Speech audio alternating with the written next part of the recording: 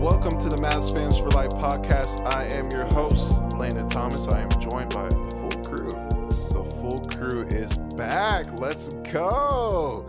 Ian Kayanja, Shanavaz Makani, and Kendra Dunson. Y'all, it's good to be back. It's like a family reunion, right? Man, I'm already cooking up the ribs. Y'all want any?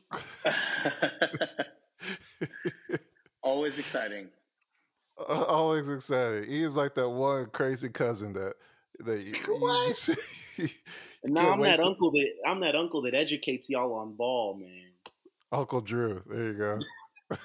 There you go. Nice. Well, we got a great episode. We got a lot to talk about, a lot to dive in here. So the topics for today's episode: Jason Kidd's report card. That's going to be interesting to get all three of the takes on that.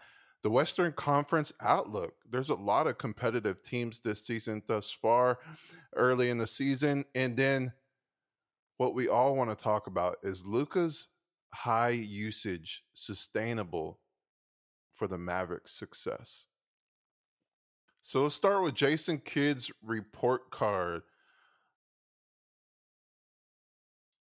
Where do we begin? Okay, so let's start with Jason Kidd's report card. I want each of you to give me a grade on how he's done so far in the season and just why you think that is the grade that you give him.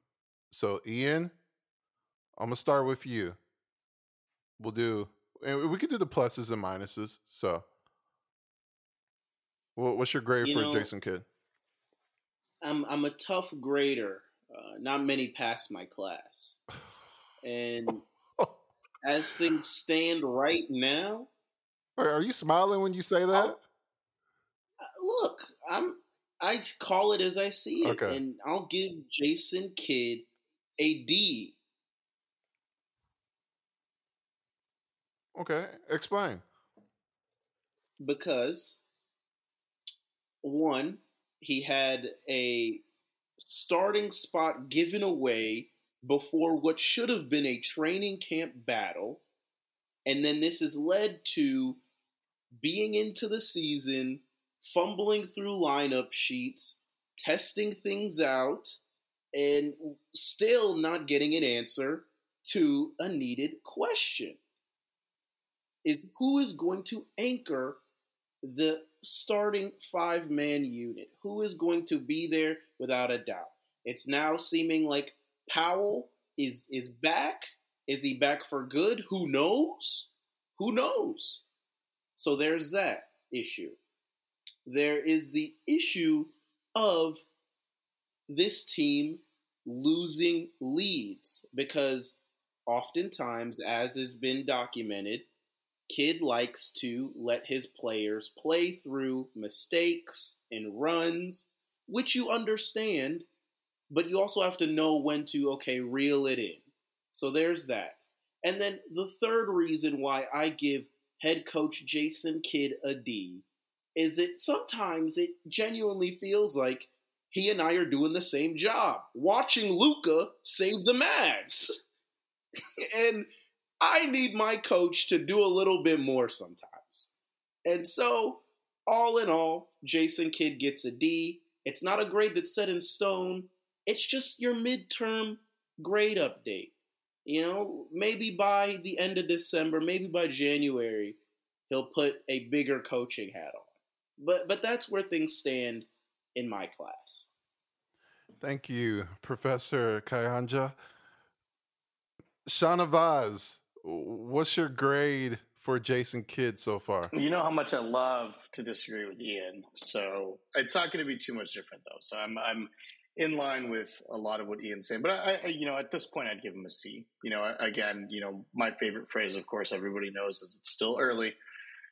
It technically still is early in the season. We saw this last year with Jason Kidd, where it took time for him to kind of, figure out the best for the roster. I think everybody watching the Mavs, everybody who is a Mavs fan can tell that Christian Wood should be the starting center. And for me, I think it's a matter of time before Jason Kidd, for some reason or another, realizes that and decides to put him in. But look, they're a top 10 team offensively and defensively both. It does, Luka's usage rate and Luka's kind of the Mavericks' reliance on Luka Doncic, is it concerning? Yes. That at the end of the day, I think where you want the Mavericks to be with their roster, I mean, this is kind of what you expect, right? The job that he's done, I agree with Ian, on the JaVale McGee, issue, and we've talked about that ad nauseum. At this point, it's time to put up or shut up, right? Let's see what he can do, knowing now, what this team is and exactly what JaVale McGee brings to the table, and let's see what kind of changes he institutes going forward. Give it a C. Okay. Kendra, what's your grade for Jason Kidd? I think, going into the season, there's a lot of high expectation and optimism for the Mavs season. Part of it is because of Luka, and the second part was because of Kidd and the fact that he was able to get so much out of what, that roster from last season. And so, you add Wood, you lose Brunson, you add McGee, you move Dinwiddie to the starting lineup, and it's been inconsistent. I mean, I agree with Ian and Shahnavaz. For me, it's like a C minus. I have not been impressed with the way things have gone. I think the ick that I have with Kidd right now is the way that he's utilized Wood. The one game I cannot remember, but Wood was in the fourth quarter. He did close it out, but they end up having to. They lost the lead and they went into overtime, and Wood did not play in the overtime. Then the press conference, Kidd basically kind of threw Wood under the bus without really throwing him under the bus. And to me, as a leader, as the coach of the team, that is not something you want to do, especially with to me, the second best player on the team. Apart from that, is also what the guys have been saying is the rotation lineups, the timeouts, not using them during runs. I really don't know what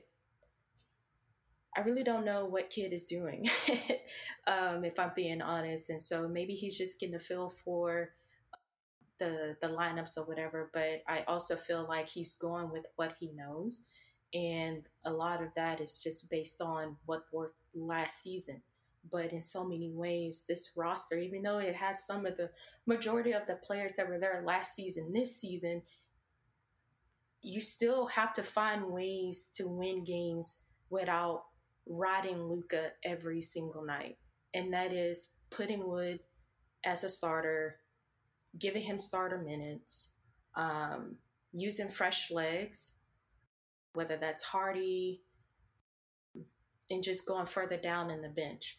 And so right now, it's not as experimental as I would like for it to be. And to me, this is kind of where you can kind of do that at the beginning of the season, where you kind of fill it out and things like that. But right now, we kind of see, it seems kind of set in stone, as it appears, as far as like him wanting to stick with a certain plan. And maybe that's, part of the coach's plan that we are not privy to. And, they have their own criteria and what they look at. And maybe going into the second quarter of the season, this is what, that we might see different changes. But right now, C minus for Kidd. Okay, C minus. Report card. I'm gonna give Jason Kidd I'm gonna give him a C plus. He's like that. He's like that student in class that sits in the back row. He's just nice to everybody in the class, but he has potential. He has potential to be an A student. He has potential to be an honor roll student type. He has that type of potential, and it's just a few tweaks. but those tweaks are major in the grand scheme of things when you look at the big picture for what they're trying to do here in Dallas, and that is the rotations, um, lost leads, and the Luka centric offense. The rotations, I feel like you just got to make a few tweaks. It's really not that hard. Play your best players. It's that simple. Play your best players. And Christian Wood is one of them. He's the second, worst case, third best player on this team. Play him in meaningful minutes. The start is not as important as the finish. So at least play him in one of them.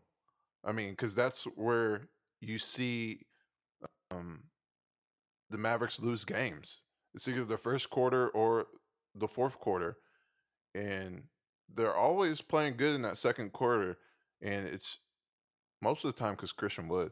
And not to be a dead horse, but the Mavericks have to use those two players, especially when they're so good at pick and roll. They're so good at the two-man game, pick and pop.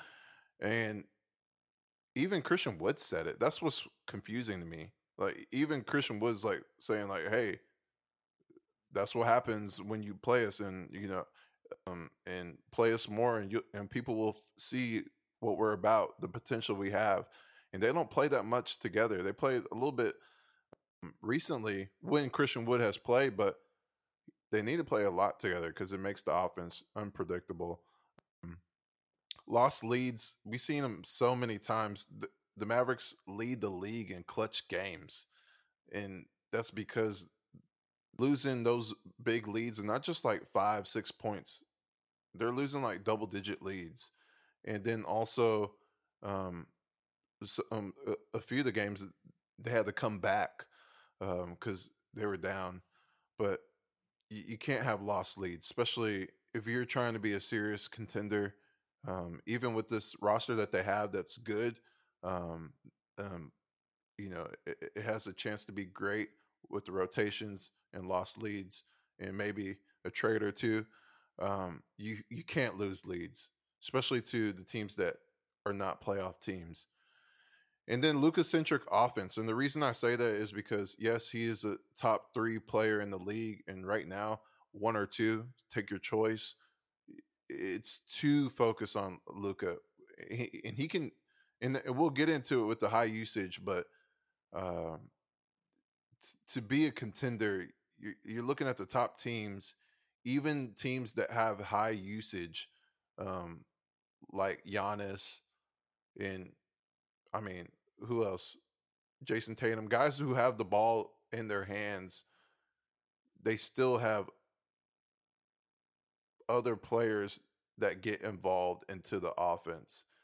And you really don't see that as much when the offense is ran through Luka most of the time. I mean, yeah, you have sometimes take your turn, Spencer Dinwiddie, especially when he's getting hot.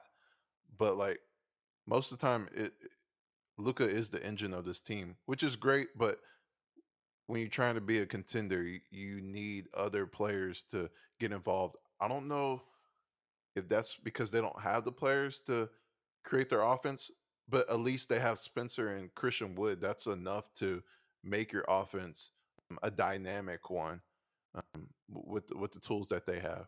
So I'll give a C+ with a potential to be an A student. Why are you shaking your head, Ian? Man, I believe in your optimism and your idealism. I just gave him a C+. But you said potential to be an A+ student. To me, I just said A student. Look, potential to be an A student is a reach. I say potential to be a very strong B- student is a more accurate. A strong what? B- student, man. A strong B- student. Do y'all agree? Kendra, do you agree? Sean Navas, y'all agree with that? That's the ceiling? You know what? The biggest, I think the biggest telling sign will be is kids' adaptability, right? You want to bring up or just any of us, whenever we've been in school, and I know Kendra and Ian obviously are excelling in their master's degrees, in their courses. But anybody who's ever been in school knows, right? If you just, sometimes the way you're studying doesn't work, right? The way you try to retain information doesn't work. You got to change it up a bit, right? You fail the first test, you fail, maybe you've got a D or a C minus going into your fall midterms, and you gotta figure out how are you gonna change that, right? What are you gonna do to retain that information better or make yourself more efficient? The best way that we're going to be able to tell is how well is Kidd going to adapt to the roster that he has, right? The trade that potentially will come later, that's a whole different story. But with the roster he's been given now, with guys like Christian Wood and with Josh Green and with Spencer Dinwiddie, how is Jason Kidd going to adapt to utilizing those players in the most effective and efficient manner to make sure this team can be as successful as possible? If he does it, Landon, to your point, he can be an A student. Right, if he can realize in the next 4 to 5 weeks, hey man, this isn't working, much like he did last year. Let's not forget where this team was last year going into January, and Kidd made the adjustments necessary that put the Mavericks in the Western Conference Finals. So if he can adapt the same way that he did last year, I have no doubt that he could be an A+ coach, or an A- or even an A coach. The question is, can he do it again? Yeah, and I also think it comes down to trusting your players, and just letting them fail. What's that saying? Falling forward, or failing forward, or whatever that is. But you just have to trust your players. You can't take one game from September and then somehow say, okay, well, because this happened, then he's not ready yet. So I think it's just a matter of utilizing your full roster, and seeing what works. And other coaches are doing it around the NBA, where they're putting their rookies in, or they putting new players in, and you're just seeing what works. You have to let the chemistry build on the team. And I also feel like that's kind of a little rough right now with some of the rotations. So adaptability and also trusting your talent.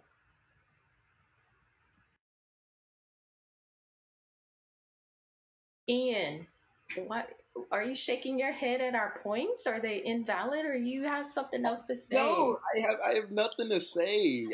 I'm just. But you shaking your head like you gotta. That's a first, Ian.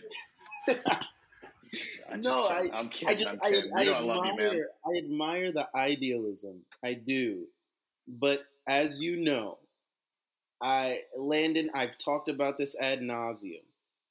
Jason Kidd teams have a life cycle, and it's always year one is the best year, and then things progressively get worse. I don't know why that should change this time around. It's not to say that Jason Kidd is a bad coach. What I do think he is that he sets the culture of competitiveness so that a better coach can come in and thrive off of that. I don't think Jason Kidd is going to be the coach to take the Mavs to the promised land. That coach will be someone else. And in my mind, it's not that Jason Kidd won't be with the organization. Maybe he's in a different role. I just don't think that his life cycle as a coach extends past 4 years. And it's because his teams have a life cycle. And this is how things go with player coaches. Player coaches are great at reaching the players fast. They're great at changing the culture fast. But with anything, if you get too close to the people that you are supposed to be leading, they start to doubt you, especially when you make decisions that don't make sense to them. And that's why you saw it in Milwaukee. Brooklyn, it only lasted 1 year. And you can try to say, oh, he went to LA and he learned, and maybe he did. But I also know human nature. And one year of learning does not make you a changed person. And so it's just... Ian knows human nature, you guys. I've observed human beings, and I know human beings don't necessarily change all that much. They just get better at acting like they've changed. And the reason why I say this is it goes to how Kidd has managed this Christian Wood situation. And it's that we wouldn't still be talking about it as members of the media if he just gave a straight up answer. All the advanced analytics tell us Christian Wood should be playing. The eye test tells us Christian Wood should be starting. And yet, you don't play him as much as you should, you don't play him with Luka as much as you should, and you don't start him, and then you don't want to answer for it in press conferences. To me, that signifies a coach that hasn't changed all that much. It's just he did a good job of presenting humility and not being as abrasive, but he still holds much of the same values of I'm going to do it my way, hell or high water. The only thing I would push back on as far as the players coach and saying like they have a life cycle, I'm not going to look at Kidd because it's still, he's still doing it with the Mavs. But Ty Lue, he's considered a players coach and he's doing fine. Steve Kerr, to a degree, is also a players coach. So there are good examples of successful player coaches out there in the NBA. Kidd is, his track record, I think, is very warranted to question his ability to adapt and all of those things and see if he can just kind of go with the flow. But as far as the player coach and success and all of that getting too close, I don't agree with that, Ian. And this is, and I have to say, in the era of, oh, go ahead, Ian. No, I was just, because Kendra, you bring up a good point in that Ty Lue and Steve Kerr have been successful, but it's also that Ty Lue is a great coach at making adjustments. He never sticks to one thing. And he's one of those coaches that make the adjustment as soon as it makes sense. Steve Kerr is very much the same way, where you saw it in the Warriors run last year, where some of these young guys that weren't playing, all of a sudden are playing big minutes because it's a favorable matchup. Oh, the offense needs to run through Kevon Looney because Dallas has no bigs that can stop him. We can do that. It's that this willingness to see what sticks versus a Kidd mantra that is, I'm running down this lane and I'm going to ram my head against this wall until I break through. And you can break through a wall by running straight through it over and over again, or you could just take the easy way, climb over it, walk around it, or find the weak spots and push at those. But oftentimes with Kidd, it seems like I'm going to run through this wall until it literally will nearly cost me something to make a change. Speaking of running through walls, make sure y'all run through the wall to go to Chop Shop Victory Park. They have specials during Mavs games. That's home and road. $5 Mavs shots and $5 the Big German from Rollertown. But Kendra, what's your thoughts on Ian's point? I think maybe, and this is what, Shanavas, you can tell me if I'm wrong, but that's what him and I were talking about as far as his potential lies on the adaptability and trusting his players. That's all we're talking about. And that's not an idealistic view. That's just what it is. That is, the trademark of a good to great coach, a coach that's not afraid to, in big moments can make the changes that are necessary based on, matchups and all of those other things. So Ian, I agree with you to a certain extent, but I also think, again, you alluded to the points that Shanavas and I made. You just didn't give us credit for it, and that's okay. Oh God, I love having Kendra back on. There we go. Let's go. I'm posturing in a position that won't happen because it has never done Kendra. That. Like that. Look, that's my position. Just give him credit, Ian. Just give him credit. Here's what I'll say. I think, I get, Ian, to your point. Kidd's never done it, right? It's not like he's been around coaching the NBA for 20 years, right? We're still, in terms of his coaching tenure, he's still relatively new. It's not like he coached 10 years in in Milwaukee or 10 years in Brooklyn, and then took, the Dallas job, and we've got this great track record of success. Kendra brings up a good point that obviously there's still plenty of time for him to, for us to see that adaptability, right? In a player empowerment league now that we live in with the NBA, you have to be a player's coach, right? I mean, there's none of this hardball stuff. I mean, I think every coach to some degree has to get along with their players and has to have that relationship with their players. If you look at, and it's just an interesting thought that I just had, and you guys can obviously comment on it and tell me what you think, but we talk about the coaching landscape in the NBA, and I'm just thinking back to all the coaches that have won titles in the last decade. And correct me if I'm wrong, but you're talking guys like Steve Kerr, who, let's not forget, was an executive before, who's got different experience in terms of building rosters, knowing how to, collect, let players, the way that they play together after playing with Jordan for so long. Guys like Mike Budenholzer, I believe was under Greg Popovich for the longest time, who's arguably one of, if not the greatest basketball coach of all time. Nick Nurse, who, I'm not too familiar with his history, but then you've got that entire LeBron and Steph era where, again, it's Steve Kerr, it's guys like Tyronn Lue, right? Like, I feel like coaching does matter a lot. And I think a coach has to take it upon themselves, like Kendra said, to be adaptable and to make sure that they understand and realize the changes that need to be made. But you also have to look at kids' experience. And it's hard to say that he has to understand this now. Are we frustrated with it? Absolutely, because from our eye test, it's quite obvious and quite evident what needs to happen.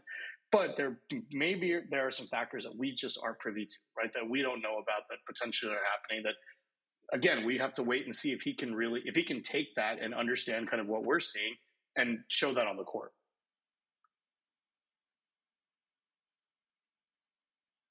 All right, we'll leave it there. TBD. We'll give another report card. It's something that is fluid. It'll change over time for the good or the bad. We'll see. But let's get to the next topic. So let's get to the Western Conference outlook. And this topic, we'll just go over some of the surprises, not specifically in games, but just some of the surprises that we see around the Western Conference. And I'll start with Kendra this time. Kendra, what is your outlook on the Western Conference as a whole, holistically outside of the Mavericks? I have a feeling you're going with one team that you talked about, but what's your outlook on the Western Conference so far? I think this is going to go down to the wire. As far as who's the number one team, the 1 through 6 is going to fluctuate. I think you mentioned it earlier about parity, like the parity in the league. I mean, it's just the level of talent. Teams that you thought were for sure penciled in, they're tanking and things like that. They're at the top, and so.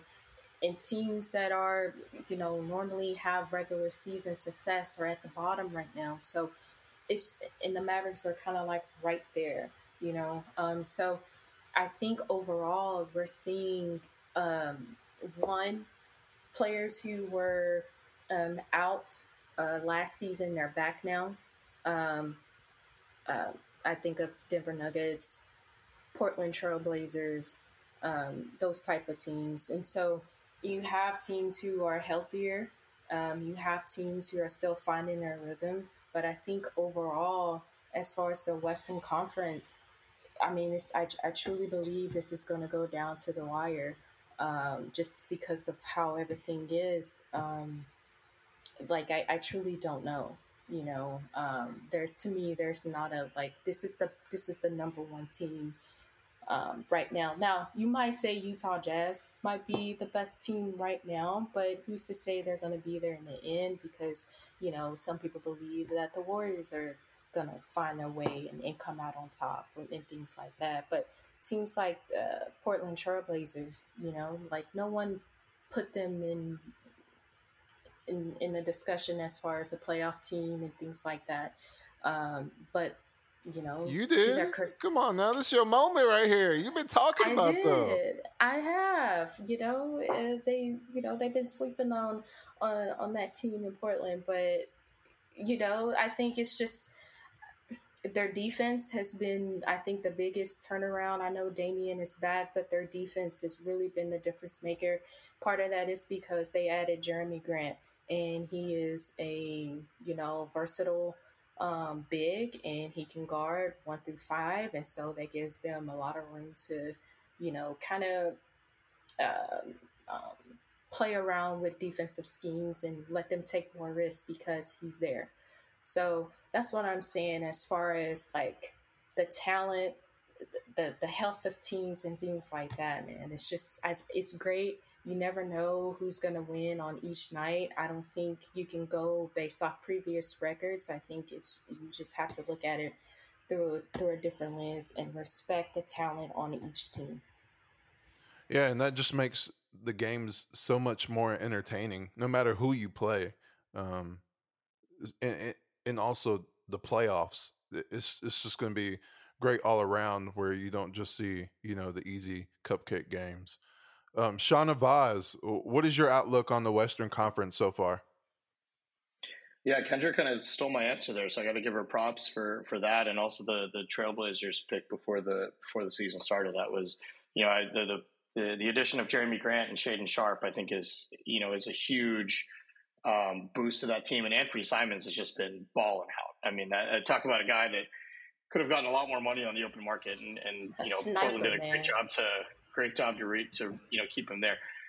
When I look at the Western Conference, it's surprising to me because I didn't realize it, but how many teams made significant changes in the offseason, right? You talk about player movement and parity, within the league, and teams like Denver, obviously, maybe didn't make big moves, but are getting a bunch of their players back, right? They traded for guys like Kentavious Caldwell-Pope. Portland obviously getting Dame back, making front office changes, drafting a guy like Shaden Sharp. Minnesota, Golden State, Dallas, all these teams that have made changes to their starting lineups or have lost key significant players, or in Minnesota trying to add key players. And really you're seeing I wouldn't say the tip of the scale or the balance of the scale shift in one way or another, but you're really seeing that, like Kendra said, it's a wide open race, right? So you've got teams that are separated by, I think, 4 or 5 games, from top to bottom. I mean, it's at least from playoffs down. It's miraculous that any hot week you're going to see another team in first place, and a bad week for a team you're going to propel down to 8th place in the play-in tournament. So, it's going to be neck and neck throughout the entire year, and that makes for great basketball because every game is going to be entertaining. Every mistake, every injury, every game lost by due to poor coaching at the end, it's all going to make for entertaining TV. And as a basketball fan, that's awesome. But it really means that from a Mavericks perspective, or even just a fan of any team, you've really got to hope that your franchise really stays consistent and stays alongside the trends that are happening, because there's a lot of moving parts in the Western Conference this year, it feels like. Agree with you, Shauna Vaz. Definitely. Ian, what's your outlook on the Western Conference? Yeah, I mean, the West this year is just banged home the point for me of how much I want NBA expansion, because it's like even the teams that have only collected a handful of wins have some guys on that team, and there's so much talent in the league now, where even if you're playing a team that, maybe to this point in the season only has 4 or 5 wins or whatever it may be, you can still be in a competitive game even if you find yourself as a 2 seed. And that just goes to show how evenly distributed the talent is in the league, and how good that is for the product of basketball. I noticed NBA.com started doing their crunch time shows just because they would have 6-7 games a night going down to the wire. And so it's really just how fun the Western Conference has been. Watching games say, Sacramento and Golden State that happened on Sunday, where Sabonis has a 20-20 game, and Curry's cooking on the other end, and like the league is just in such a good spot, and there's so many fun teams in the West, and I'm kind of glad that we're out of that phase where every team was just shooting layups or threes, and that you're seeing teams that have different types of stars that play the game a different way. Like, if you turn on a Suns game, you're going to see them kill you with the mid-range jumper, versus like if you turn on a Sacramento Kings game, they're going to run and gun, and if not, you're going to watch Sabonis cook in the low block. Like, for the first time since probably 2008 or 9 or 10, we're seeing teams that play different than each other within the same conference. And that is so fun to see. And to Kendra's point with the Blazers, she did an amazing job in kind of seeing what none of us could see, is that the Blazers have a little bit of everything. I mean, you have Dame's your superstar, but then they have a versatile wing defender and scorer in Grant. I mean, they have that Simons kid that just lights out. And Nurkic, when he's healthy, is huge. I mean, they call him the Bosnian Beast for a reason. Like, that team is unbelievably balanced. And so, all in all, just it's banged home the point. Like, the NBA needs to expand, man. Like, there's so much talent on these teams. Like, the 15th guy on this roster could give buckets to some of these teams in the 90s.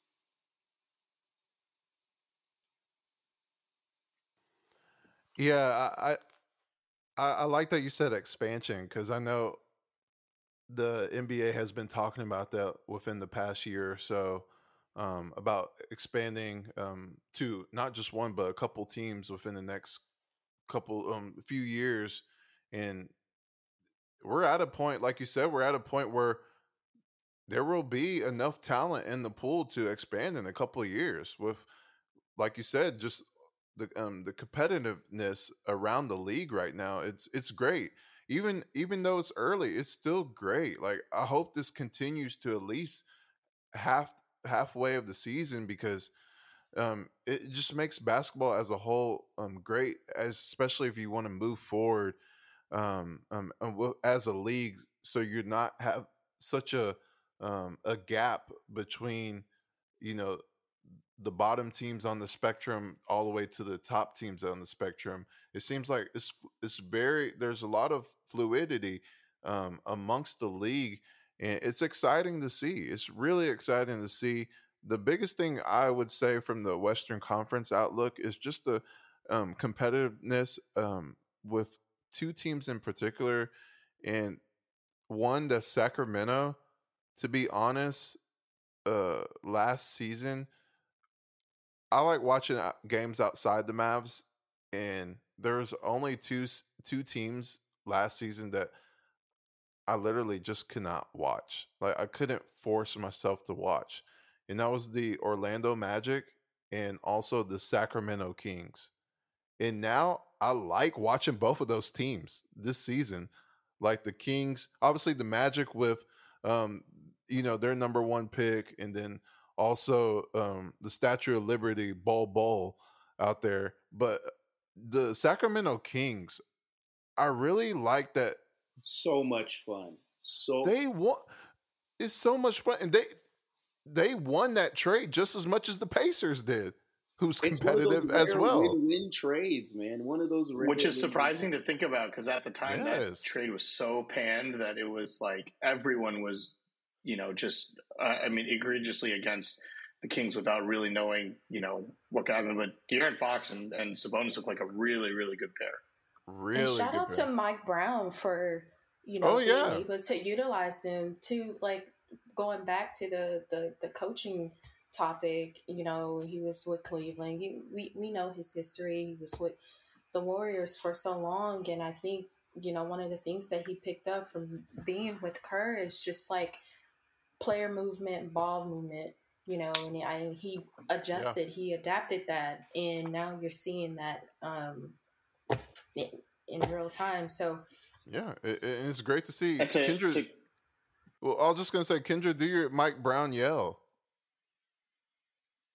What's my Mike Brown yell? You didn't see the? Oh, you didn't see I that? didn't see it. No. Oh. You do it for me, please. My voice is I'm a little parched. I gotta Actually, I think I know what you're talking about. Yeah, there was a player, he's screaming, and it was media day. Then he screamed, He's like, I might have to do that to Ian next time he out of pocket with one of these comments. I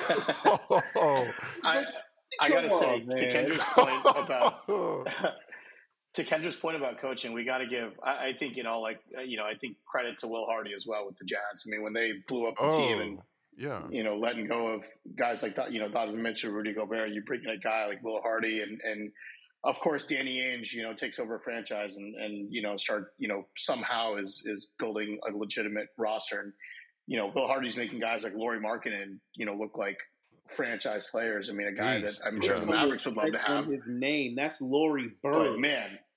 Laurie Bird, yeah. Markkanen's looking good. Mike Conley looks rejuvenated. Jordan Clarkson's playing out of his mind. I mean, that's a fun team to watch. Like, I don't think anybody thought, the Jazz would be anything good. And they were taking for Wembanyama and they're staying competitive, man. They're a fun team to and they're deep as well. I mean, you also got Sexton, you got Beasley. He's doing good. You got Kessler. THT actually looks like he did with some of the runs that he had with the Lakers. And in true Danny Ainge style, they have like 17 first-round picks now over the next 10 years. So many picks. And then the other team, I'm surprised that I left out Jazz. Thank you, Sean DeVos. And the other team was the Spurs. They're actually competitive as well. I thought they were going to be in a tank fest, like going to the bank for, one of these two top talents that are going to be in the draft, this next upcoming draft. But they're looking competitive. And they also got six guys that are averaging double figures in points. And, Pop always finds a way to utilize the players that he has. So that's very surprising to me. With the roster that they had, they have some good young guns too. The Rockets, man, that's probably the only team that it's just not looking good. Like even with the talent that they have, I can't watch team, man. Yeah, this year I can't watch them. It's the only team I can't watch in the league. Well, the Hornets too. Those Rockets games, it's just watching Kevin Porter Jr. and Jalen Green chuck shots. I'm good. Yeah, like a Rising Stars game. Like those dudes. I'm taking Jordan Clarkson off my All NBA No Pass team. Right now, the All NBA No Pass team is headed up by Kevin Porter Jr. and Jalen Green because they have the best shooter on the roster. Jabari can't get any touches. None. The shots he get if you look at his stats, it looks bad. But like you said, you've watched the games. He's not in a great situation to succeed this season, at least.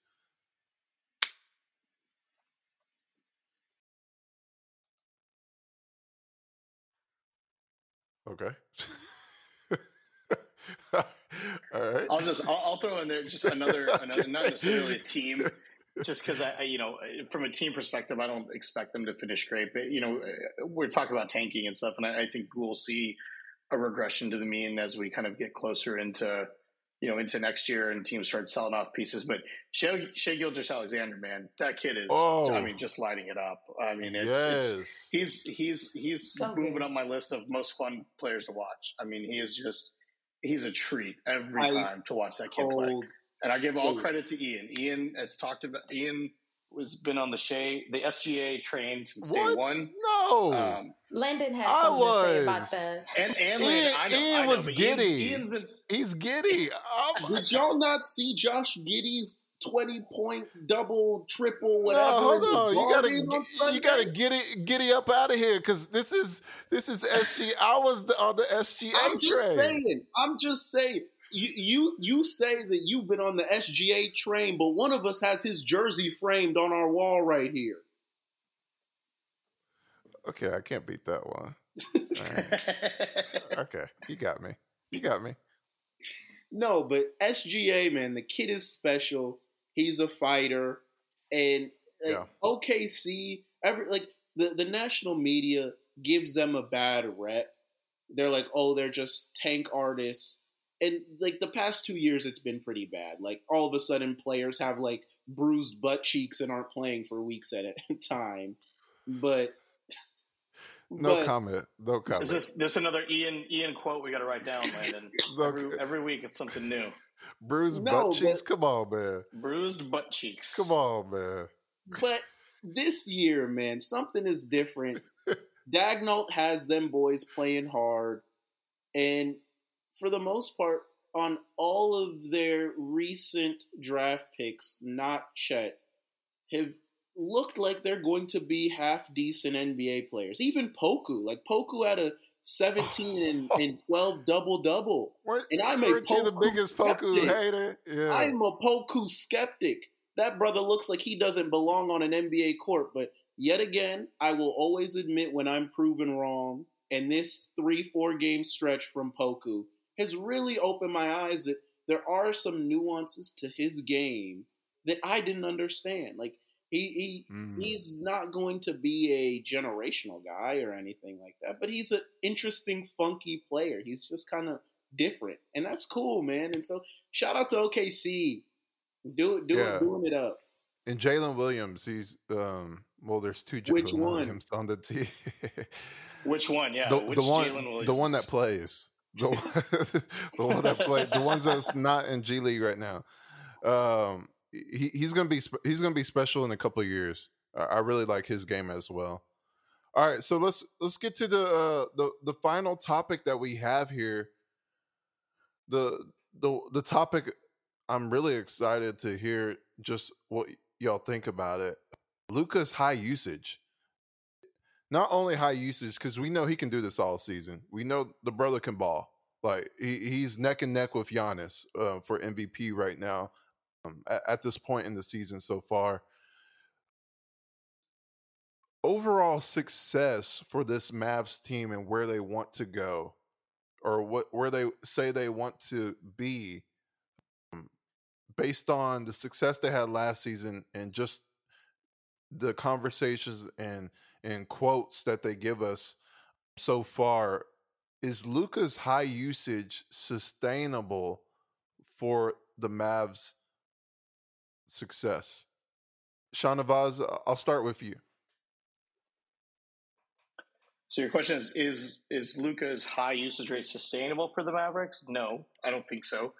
I don't think we've seen Luka wear down the past 2 seasons. We've seen the struggles he has in the fourth quarter of regular season games. We see the fatigue that creeps up regardless of, the off-season conditioning. And now you're getting national media podcast talk of, Luka's diet and Luka's, his weight control and this and that. And it really bums me out. But is it sustainable? No. Is it necessary right now? Absolutely. Because I think we've seen that the Mavericks are not,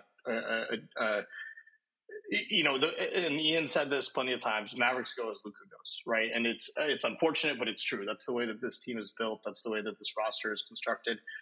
And that's just the way that they're going to play the game, right? Giannis has, we've seen Giannis do the same thing with his teams, but, when Milwaukee identified that wasn't going to be, a good solution, they went out and got a guy like Jrue Holiday to come take some of the load off of it, right? So the Mavericks have to look themselves in the mirror and realize that they need to make a change, that they need to get, again, we've talked about this, feels like every episode, right? And I feel like we'll keep talking about it until it does happen. But the Mavericks need a secondary ball handler, shot creator, somebody to take the load off of Luka, or figure out a scheme to get Christian Wood more touches and take some of the pressure off of Luka. But for the time being, is it sustainable? No. Is it necessary? Absolutely. Just real quick, do you feel like Spencer's not that guy from what you've seen so far this season? I've loved what Spencer Dinwiddie has done this season. I'm thoroughly impressed. I know he's had a couple games where he's been rough, but man, the times when the Mavericks needed him, he's really stepped up.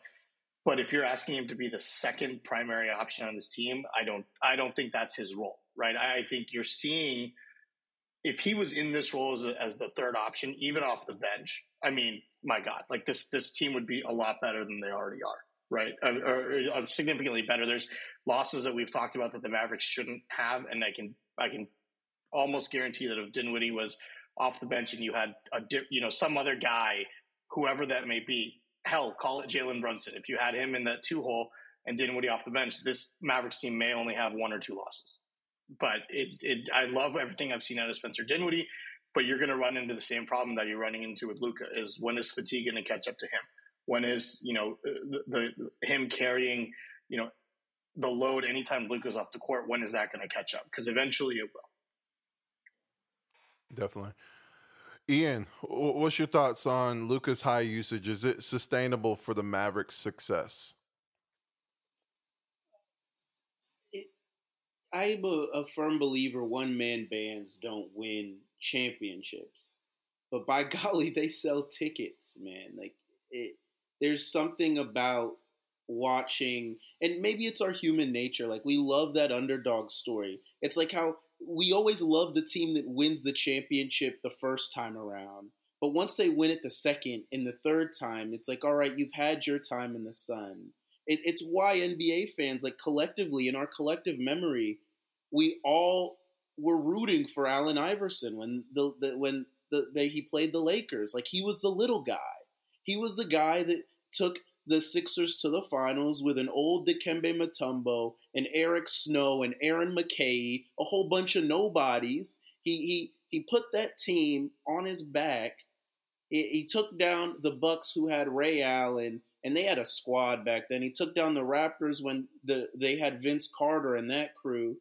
And through hell or high water, man, he found a way. And that game 1 that he stole in LA is crystallized in NBA fans' memory, because it was that moment of the little guy saying, I won't be pushed around. So all of that's in the backdrop of my mind when you pose this question of, like, is Luka Doncic's high usage rate sustainable? It's not, because when you're forced to do that for long stretches of time, often those people don't have long careers. So if we're going to zoom the scope out and look at it at the macroscopic level, where, no, you can't do this. The Chicago Bulls ran Derrick Rose into the ground in 3 years, and that's what happens when you ask your star to be everything and do everything. It's exciting. It's fun until they start picking up those soft tissue injuries, those non-contact injuries that are directly linked to playing 39, 40 minutes a night. It's why Giannis, you'll see him. He'll never lead the league in minutes. He plays like 32 to 34 minutes a night. That's why his per 36 stats are absolutely out of this world. Because and to Mike Budenholzer's credit, whether for good or for bad, he keeps Giannis's minutes within reasonable range, even in the playoffs. And so it's that you don't win championships by having the one-man band, but you sure do earn fans. And I think that's what Luka's doing this season. Like, people are starting to take notice about the help or lack thereof that he has around him. And I believe Mavs games are must-see TV because you're almost in awe of, like, how does this guy have 25 points and we're halfway through the second quarter? Like, how does he have half of his team's points at halftime? How did he tie a Wilt Chamberlain record? Like we're seeing things that are just unfathomable. And so it's not sustainable, but man, it's fun. And as someone that gets to watch this team up close, Landon, you hear me every game. I'm like, man, this is a blessing. Like, to get to see the little guy, quote unquote, the little guy, the guy that doesn't have nearly as much help as everyone else, go up and battle,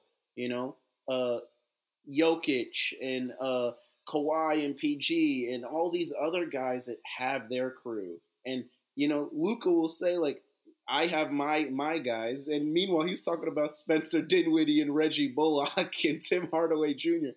But, Landon, you saw it at the game. Come on, man. Put some respect on his name. Blazers game where Luka was like, I still trust those guys. I believe in those guys. And like there's something about that that is so endearing to this team that look, and Luka seems like that superstar that says like you bring your best guys and I'll beat you with whoever's left. I'll pick up the last four that you don't want and I'll still beat you. And he backs it up on most nights. And that's what's crazy to me. Some good points, Ian. Kendra, what's your thoughts on Luka's high usage so far this season? Is it sustainable for the Mavericks' success? Well, I look back to, um, I'm looking at like a bigger picture here. Go last season, the Western, the conference finals that ended in May. He comes back, he plays basketball that ends in September. And then 2 weeks later, they're in training camp. And then, boom, here comes the regular season. So that's a lot of basketball within that span of time. And then you come into, you know, your your your role as the leading scorer for the Mavs, Mr. Do It Everything for your team. Um, I mean, is it sustainable?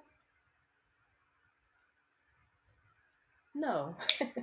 um, can it be done? Sure. At this point, I don't question Luka's ability. I think it's a matter of others stepping up, you know.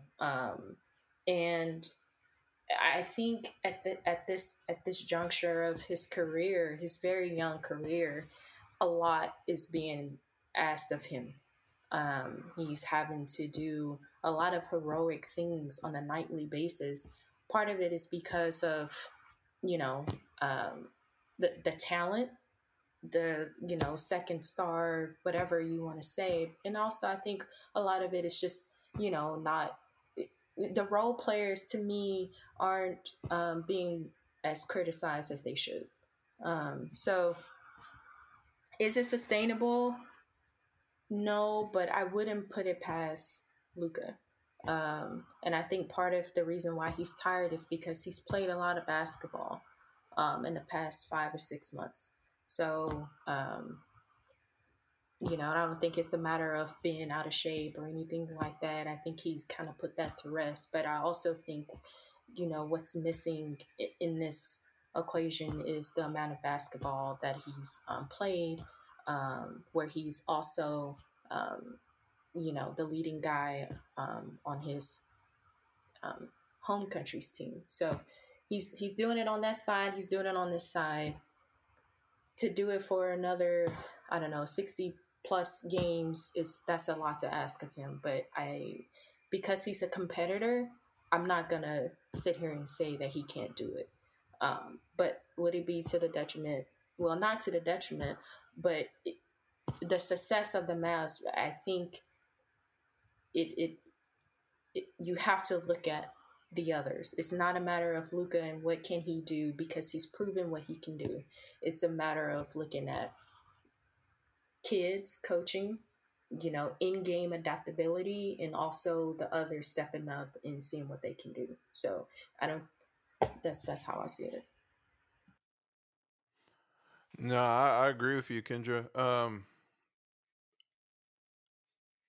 Is Luka's high usage sustainable for Maverick success? I agree with the consensus of. I agree with all of y'all because it's not sustainable for the Maverick success. I think it's sustainable for Luka's success. I say that because I think if we're going this route that the Mavericks are going and Jason Kidd's going, I think he's going to get the MVP. I think this is sustainable for Luka getting the MVP. And that's what it kind of looks like. It looks like the Mavericks are making moves for Luka to make sure he gets that award this season because we all see it. Christian Wood's the start. I mean, we say it every day. Even Christian Wood says it. I mean, let me play with Luka. I mean, and Spencer Dinwiddie, it's a little different than Jalen Brunson because Spencer Dinwiddie, he says it almost every press conference.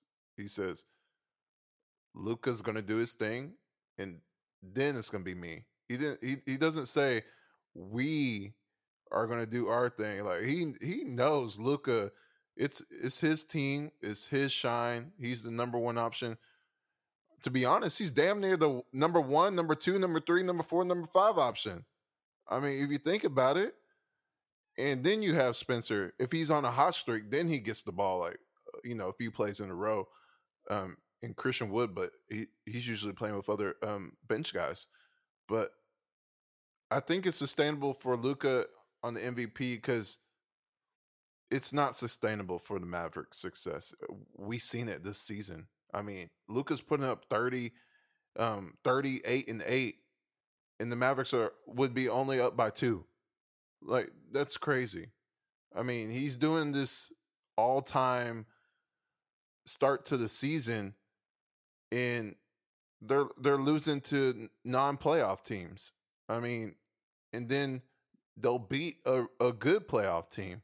So it's not sustainable for what the Mavericks want to do in terms of being a contender.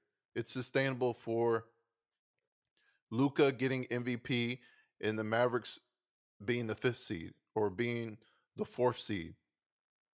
And that's what this whole episode was about. Jason Kidd's report card, how the Mavericks look against other teams in the Western Conference when you look at the outlook of the conference, and what is it going to take? Because when I see the high usage, it's not that hard. Like, he doesn't have to be doing what he has to do. Like, I know we say the talent comparative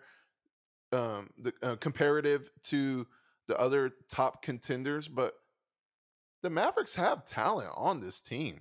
Like a Luka Christian Wood Spencer trio is not bad because we're looking at it with those 3 guys individually. But when you have Luka, who's 1 or 2 best player in the league, you can have a Christian Wood as your second guy. You can have a Spencer as your third guy. But those other guys better be hitting their shots. And that's how you're going to have success. The Reggie Bullocks, Dorian Finney-Smiths, THJ, Josh Green, Maxi Kleber. The list goes on. Dang, they got so many shooters on this team. Dang. But for my Spencer Dinwiddie monologue, play Jaden Hardy.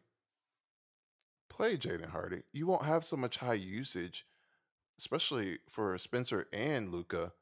Just give the boy 10 minutes. He's dominated the G League. I mean, what's it going to hurt to give him 10 minutes a game, 5 minutes, even 4 minutes per half? It'll help his development. And you also won't have your star player and say, I'm tired after, 11 games, 10 games in the season? And he has to play because you want to get off to a good start, especially when there's parity in the league to start off the season where you can stay float from the top 3 seeds in the Western Conference. But the boy is balling in the G League, and you got Spencer and Luka playing 33 plus minutes a game, and you don't have a third ball handler. It doesn't make sense to me. I'm gonna knock Jason Kidd down from C plus to a C. Just because of Jaden Hardy. Just because of Jason Hardy. Jaden Hardy. That's all. Play the boy. You can give him confidence too, just like Bones Highland, just like they did with how he played in Denver last year. And you see him this season. I mean, he's not a rising star yet, but he has confidence. He knows he belongs in this league, and that's what you can instill in Jaden Hardy. You see that Bones Highland Twitter video he put up? Was it all his dance moves and Yep. just the confidence this season? Boy got confidence through the roof, man. I'm waiting. I'm waiting for Hardy to drop a similar mixtape next season. Yes, he be doing the gritty. He be dapping the fans up. I mean, he be shimmying. I mean, he loves playing, man. He's playing good. But And I'm that with could you. be Jaden Hardy. Exactly. I'm with you. It comes down to it's not sustainable, so why not give others the opportunities? And When you have it on your roster. and Adaptability. Let's see. And if you want to go out and find another ball handler, at least give the current ball handlers you have on your roster a shot. See what's there instead of running your two guards into the ground. Yeah, because it's gonna hurt long term, and you're gonna have mistakes from Jaden Hardy, but that's what part of growing pains are. I mean, we saw last season with Josh Green. He had a lot of mistakes, but he also had a lot of flashes, and that's what you can have with Jaden Hardy. You just starting to develop your team because when you have players go for free agency, oh, okay, TSJ he signed somewhere else because he didn't want what the Mavs were offering. We have Jaden Hardy. He's been playing the last couple seasons. That's the Spurs way. Let guys go get paid, and you got a young guy coming right after him to step right into the role. Okay, so that was our episode for today. Final words, man. It was great to have the full crew here. It was so good. Just want to say that. Love being with this crew. Final words, Kendra, you go first. Look. Oh, start out. Look. Rolling up the sleeves. Oh, I have to because my concern right now with the Mavericks is Jason Kidd. I'm I don't want to be like Ian and go to the dark side, but it's calling my name right now. Whoa. And I know it's so early. You're supposed to be in the middle. Shauna Vaz is going to be upset. I know, and I'm trying to stay in the middle. I really am. So the next couple of games. He's theming. Oh my gosh. Darth Vader. Yeah, antagonist energy. I'm feeling it. But no, the next couple of games, they're going to be at home. They play a lot better at home. I think they've only won one game on the road this season. So I do expect them to play better. I expect the role players to play better. And yeah, that's that. I'm gonna leave it at that. I just expect the role players to play better because they're at home. Okay, so role players and Jason Kidd, you look for improvements there. Jason Kidd might take a minute, but the role players for sure. Hey, that's what happened last season. After Christmas, it's time to rev up. Shauna Vaz, final words. This is for Jason Kidd also. It's not the strongest of the species that survives, nor the most intelligent that survives. It's the one that is most adaptable to change. Ooh. That was Charles Darwin who said that. So evolution. Okay. Evolution. Yeah. Adaptability, baby. Put Christian Wood in the starting lineup. Let's go. There we go. You know how Ian has SGA's jersey on the wall? You should get that quote framed on the wall. Shauna Vaz. I'm gonna get it framed on a T-shirt with Jason Kidd's face on it and wear it to a game. That's what I'm gonna do. No comment. Ian, final words. Man, final words. To me, can my final words not be Mavs related? It's just it's final words. Anything. Final words are just spread kindness, y'all. Kindness is free. So if you have the means, maybe buy somebody's coffee today. Give somebody a high five. Smile. Kindness is free. I may be hard on the Mavs, but that's just the Mavs. and that's just basketball. So remember, all of this is just basketball, and be nice to people, man. We need more niceness in the world. Well said. I like that. We'll end it there. Goodbye, everyone.